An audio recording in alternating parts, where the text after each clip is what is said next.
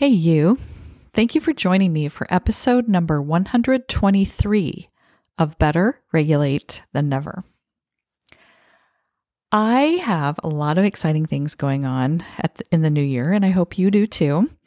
And I want to tell you about a few of them. And first of all, I'm getting some new clients, and I'm very excited about that. So I definitely am still working with young people. I know it's going to sound crazy knowing all these different things that I'm trying to do, but this business is so fun for me, and I'm just trying out a lot of different pieces and ways to go just to see what all can happen. So one of the things that I'm trying to do for the next probably 6 more weeks, I started it a couple weeks ago from this episode, but I want to help educators, and I say educators because I want it to be any adult staff that work in a school building. So paras, bus drivers, food service, office staff, the teachers, the administrators, the counselors, the social workers, just anybody that's working in a school that feels like they need some support, because it's always been stressful to be a teacher or working in a school setting since the beginning of school, probably. But I feel like it's worse now, and even at a crisis level. And I really want to help educators because I worked in school for so long and I know how it works, and I know a lot of people in education. So I just want to be out there serving, and it's free. It's a free educator workshop that I'm doing every Tuesday night from 6 to 7 p.m. Central Time. So if you know any educators, tell them about this. And if they go on my social media, they'll be able to see how to register for it. And I even put the Zoom link on there so people can just join it. But that's one thing that I'm doing. So I'm working on that, and I'm feeling really good about that. I'm proposing to speak at different things, and I've been chosen a couple of times, so that's exciting. And just this last weekend, I spoke at a women's summit, and because it was for women and it was for people to experience what is coaching like, not that I wouldn't have had some 13 to 24-year-olds there, and there probably were, but I didn't want to speak to the young audience because I wasn't sure how many or if that's really who was going to be there. And it was being advertised as a women's summit and how to make your life great. So I did a parenting talk. And so that's a whole nother area that I'm kind of working on, is the parenting side. And I've worked with parents as long as I've worked with kids in school, because obviously if a child was having trouble in school, I was also talking to their parents and trying to help both sides of the story. So I have a lot of experience in that area. So it's not completely out of the realm that I would work with parents too. So right now, my business has a little piece of the young people coaching. It has a piece of the parenting aspect, and it also has a piece of educators or adult staff who work in a school. So if you're any of those things, let me know and tell me, what you're needing for support, and I would love to be able to help you. And after the educator workshops are over with, like I said, about 6 more weeks, I think, then I'm just going to have open coaching free on Saturday mornings, and I'm going to kind of see how that goes. And that can be any person in the world who wants to come and be coached. They can do that. And it's also a way, even if you don't maybe necessarily want something to be coached on something for yourself, you might want to come and just watch coaching happen because you don't know what it is. And so you want to see what it's about. So anyway, what I want to do today, this is for the parents. And I know that that's actually who my larger audience is parents. But if you're a young person, you'll still get something out of this. And I kind of want you to listen to this anyway, because if I'm not representing you well in this talk, I want you to tell me, because I feel like this is what I told parents last weekend, and I feel like it's legit, but I want to make sure. So if you are a younger person and you're listening to this and you're like, no way, that is not what I want, let me know that too, because then when I am talking to parents, I'll know to revamp that part of it. Okay, so my talk for parents was called How to Fix the Relationship with Your Child Before You Break It. In a study of 14,000 U.S. children, researchers found that 40% lack strong emotional bonds with their parents. And those bonds are so important for later success in life. I did not have a good relationship with my parents. If you've listened to my podcast, you know that I just wanted to rebel against them all the time. Now, I definitely have seen worse relationships now that I've worked in education, but at the time, when I was a young person and I didn't know, I didn't know how to compare my relationship with my parents to other people, it certainly wasn't good. It wasn't abusive. My parents weren't. It wasn't like that kind of upset. It was they didn't listen to me and I was super angry about it. And I was so rebellious and I just wanted to fight them all the time. So I think there's some regularness or normalcy to wanting to fight with your parents when you're a teenager, but I feel like I did it worse. So anyway, that's kind of the background. If you haven't listened to my earlier episodes, and if you want to know all the details of my sordid teenage life, just go back and listen to some of the episodes. I'm pretty open because I want people to know, where I've come from and why I'm doing what I do now. And after talking to thousands and thousands of parents and kids over 31 years in the public school system, both sides would tell me that they wanted to improve the relationship with the other, but it was like there was kind of like this standstill, like the parents didn't know what to do and the kids didn't know what to do. So today I want to talk to you about 4 things that young people have said that they want from their parents. And I want to encourage you to continue these practices if you're already doing them. That's amazing. And I want to support you in trying these things if you weren't aware of them or if you're wanting to make some changes in your parent-child relationship. So the first one is, our emotions are just as important as yours. Now, truthfully, I remember this being one of my biggest triggers when I was younger because my parents always discounted how I was feeling. Stop crying about that. You are too young to be in love. Too bad if you don't like it here. This is where you live. I remember feeling so angry at them most of the time, and I didn't tell them anything because I knew that they would discount it or they would not understand or believe me. So I just avoided talking to them. Our children are complete human beings. They are separate from us. And we forget that sometimes, and we want them to think and feel like we do, but they don't. And we should celebrate their uniqueness. When our children are having emotions, we don't have to understand or even agree with them. Just acknowledge them. So when our children are very young, we just help them learn the vocabulary of feelings. Oh, you are feeling really angry right now. You must be sad today. Would you like to take a break? What are you thinking about right now? Our job is to help our children be aware of emotions and what to call them.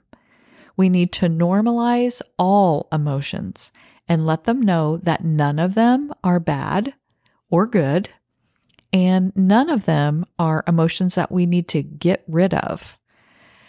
As our children get older and have the vocabulary to tell us their stories, we can help them explore their feelings with empathy and open-ended questions. Things like, that sounds really hard. I can see why you feel terrible. What did you do next? How did that work out? Is there anything you would like me to help you with?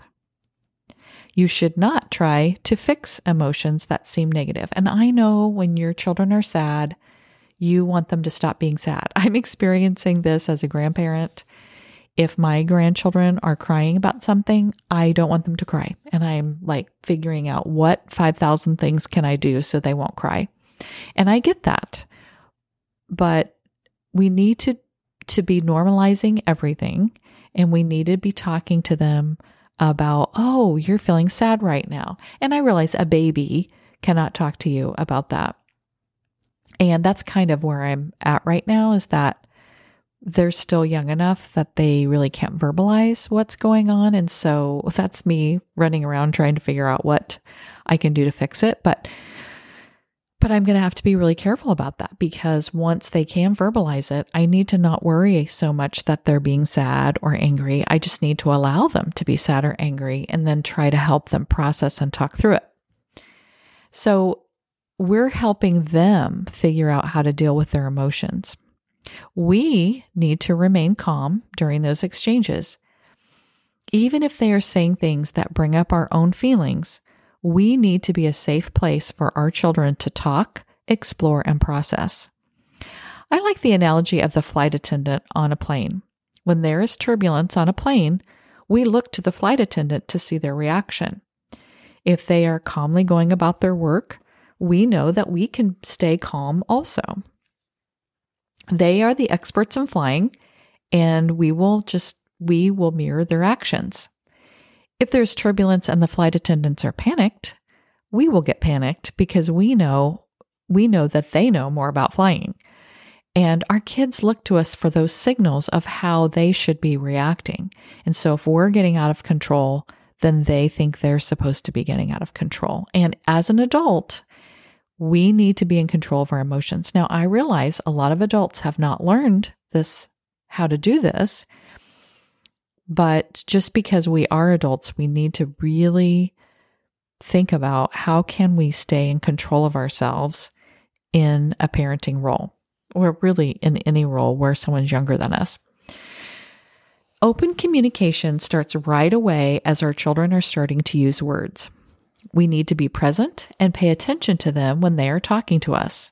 Later, if our child has picked a terrible time to talk to us, and I know that's happened to me a million times, you're cooking supper or you're late to go somewhere and they want to have a conversation about something.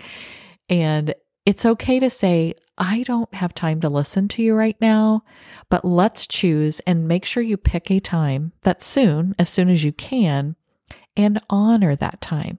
So don't become too busy that you don't have that time, or that when you do sit down or allow them the time to tell you that you're distracted with other things. Make sure that you're really giving them full attention, because that helps them to see that they are being heard. And I am positive that if your child feels heard and feels like you're at least listening, even if you don't agree, even if you don't like it, they're going to be much more likely to share things with you and process them with you. The second thing that kids say that they want from their parents is to let them express themselves without judgment.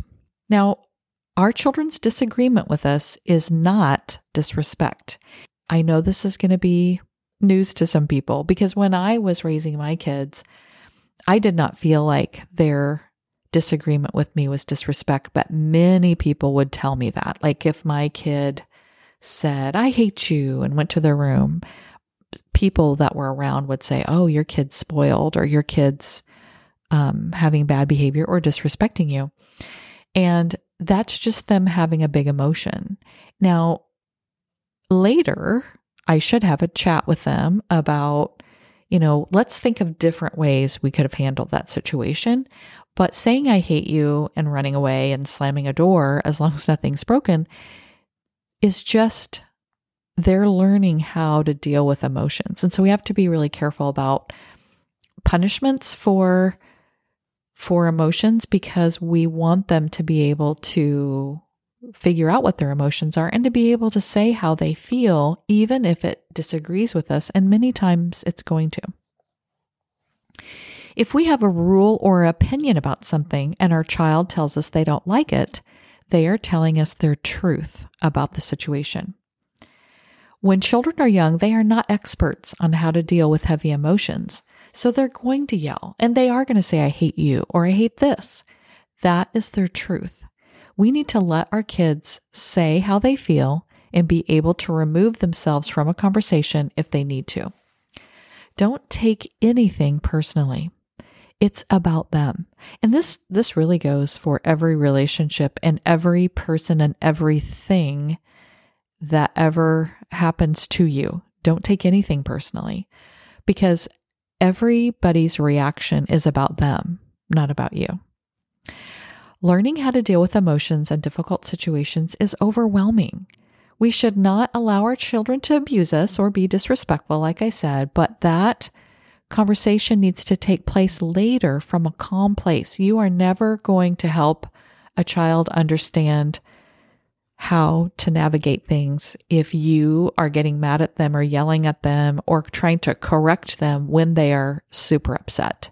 You have to let them be calm and then talk to them.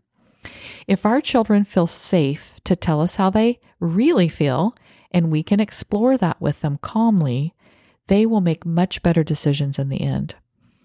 If we try to counter and fight with them about how they feel, they will much more likely choose the worst thing just to prove a point. And oh my gosh, that was me 100 times. Half the stuff I did probably as a teenager, I didn't really want to do or didn't even really think, like the things that I said that I thought. I only did it because it upset my parents. So you have to be careful about that. So model good communication skills. That's staying calm and talking and asking open-ended questions. They will learn that from you. I have had parents tell me how upset they are that their child yells at them, but they also yell at their child. You can only expect the same behavior back from your kids as you're giving to them. If you model appropriate communication, even when it's heated, your child will follow your lead. They are watching how you communicate with others as well.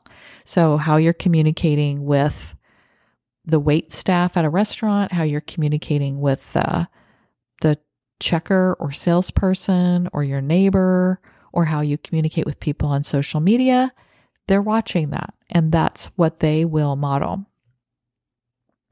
Now, the teenage years are usually the hardest because they must separate from us and become an independent person. And they're doing that all along through childhood. But in the teenage years, it really becomes important for them to be completely separate from you. And so they want to be by themselves. Now, that doesn't mean that we let them stay in their room all the time and we never talk to them, but we do need to be careful about allowing them to have time alone and also asking them to join us as a family. And all of this is just preparing them to be an independent adult that doesn't need you, and you want that. There were several instances when my son moved out as an adult. This might have been the same roommate, but in different locations. But the very first roommate he had, his parents, the other boy's parents, still called him every morning to get him up to go to work. And I just remember saying to my son, no, if you can't figure that out, then I guess you don't have a job, because that's just ridiculous.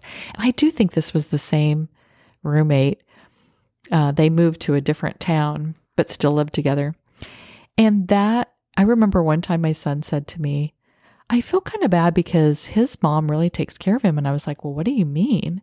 And he said, well, his mom comes and does his laundry for him and cleans his room and does all these. And I'm like, oh no. See, and I said, that is not helping him be a productive citizen in this world. That's just taking away all the things he doesn't want to do.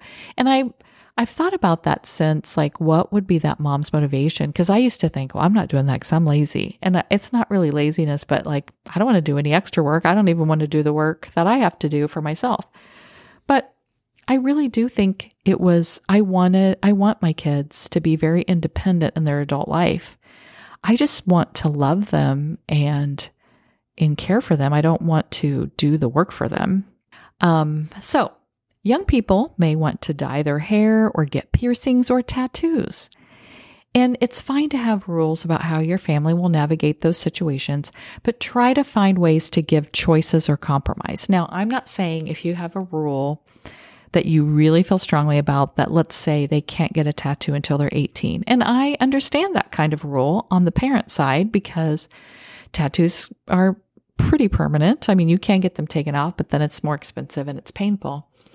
And I understand that before you're 18, probably what you would choose for a tattoo could be ridiculous. Now, not always, but I'm sure probably when you're 35, you're like, oh, why did I get this tattoo? And so parents are trying to protect their child from making a decision that they will regret later. But here's the deal. If you do have a rule that says you can't get a tattoo until you're 18 and your child really wants to, having fights about it and telling them how stupid it is and it's, even some kind of moral thing. I don't know, what different people's reasons are for doing that. But those kinds of conversations are never going to help the situation. Instead, why don't you talk to them about, oh, well, what kind of tattoo would you like to get when you're 18? Where do you think you would go get it? How will you pay for that? Talk about, and not in a mean, snarky way, oh yeah, how are you going to pay for that? But oh, tell me about, what's your plan for this? And just be really interested and curious about it. They're going to be much more likely to wait until later and maybe even change their mind about it.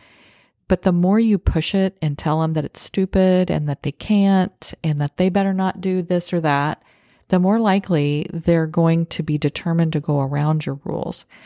Also talk to them about that you understand their need to fit in and connect with their peers. That was the other thing that I remember being so angry, especially with my mom.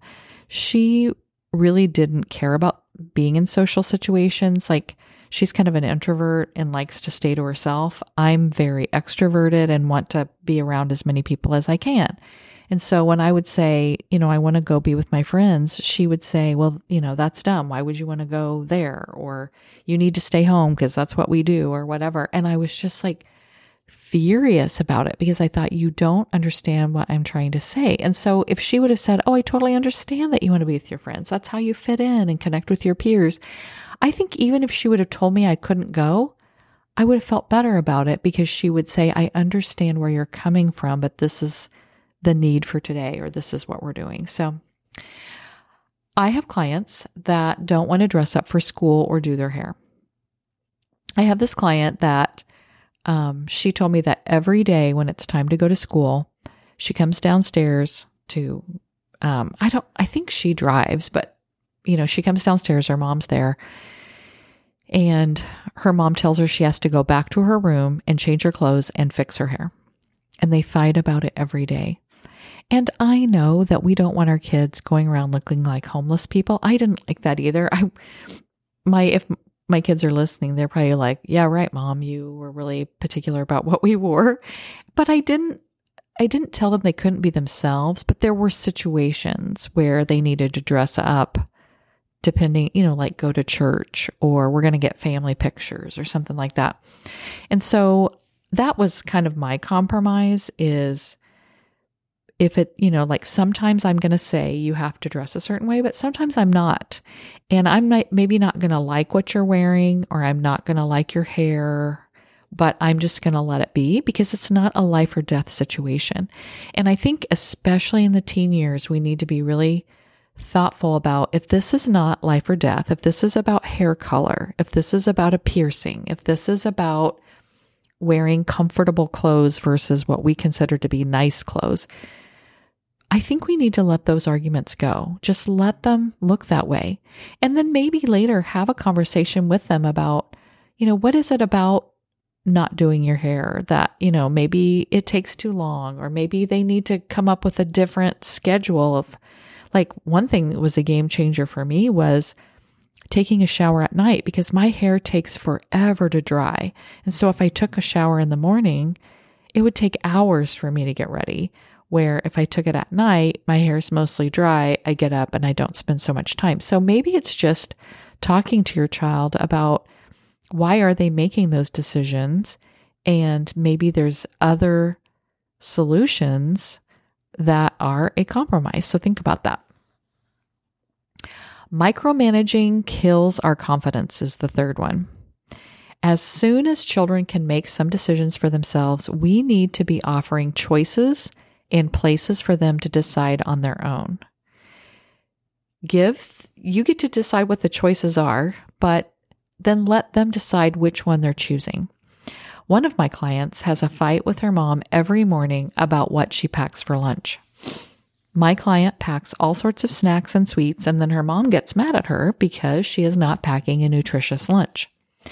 I talked to the mom later about sitting down with my client before grocery shopping and discussing what was appropriate food for lunch. This discussion needed to be open and a compromise. My client couldn't veto every suggestion, and the mom would have to allow some wiggle room for snacks. And then a list was made about what was okay to pack, decided on both parties. Mom needed to make sure that all of those things were available each morning and it's time to pack the lunch.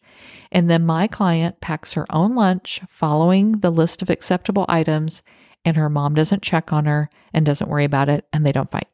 I had parents when I was still working in school that checked with the school almost every day about missing assignments, constantly texting their child about, where is this assignment? Is that done? Go talk to that teacher right now.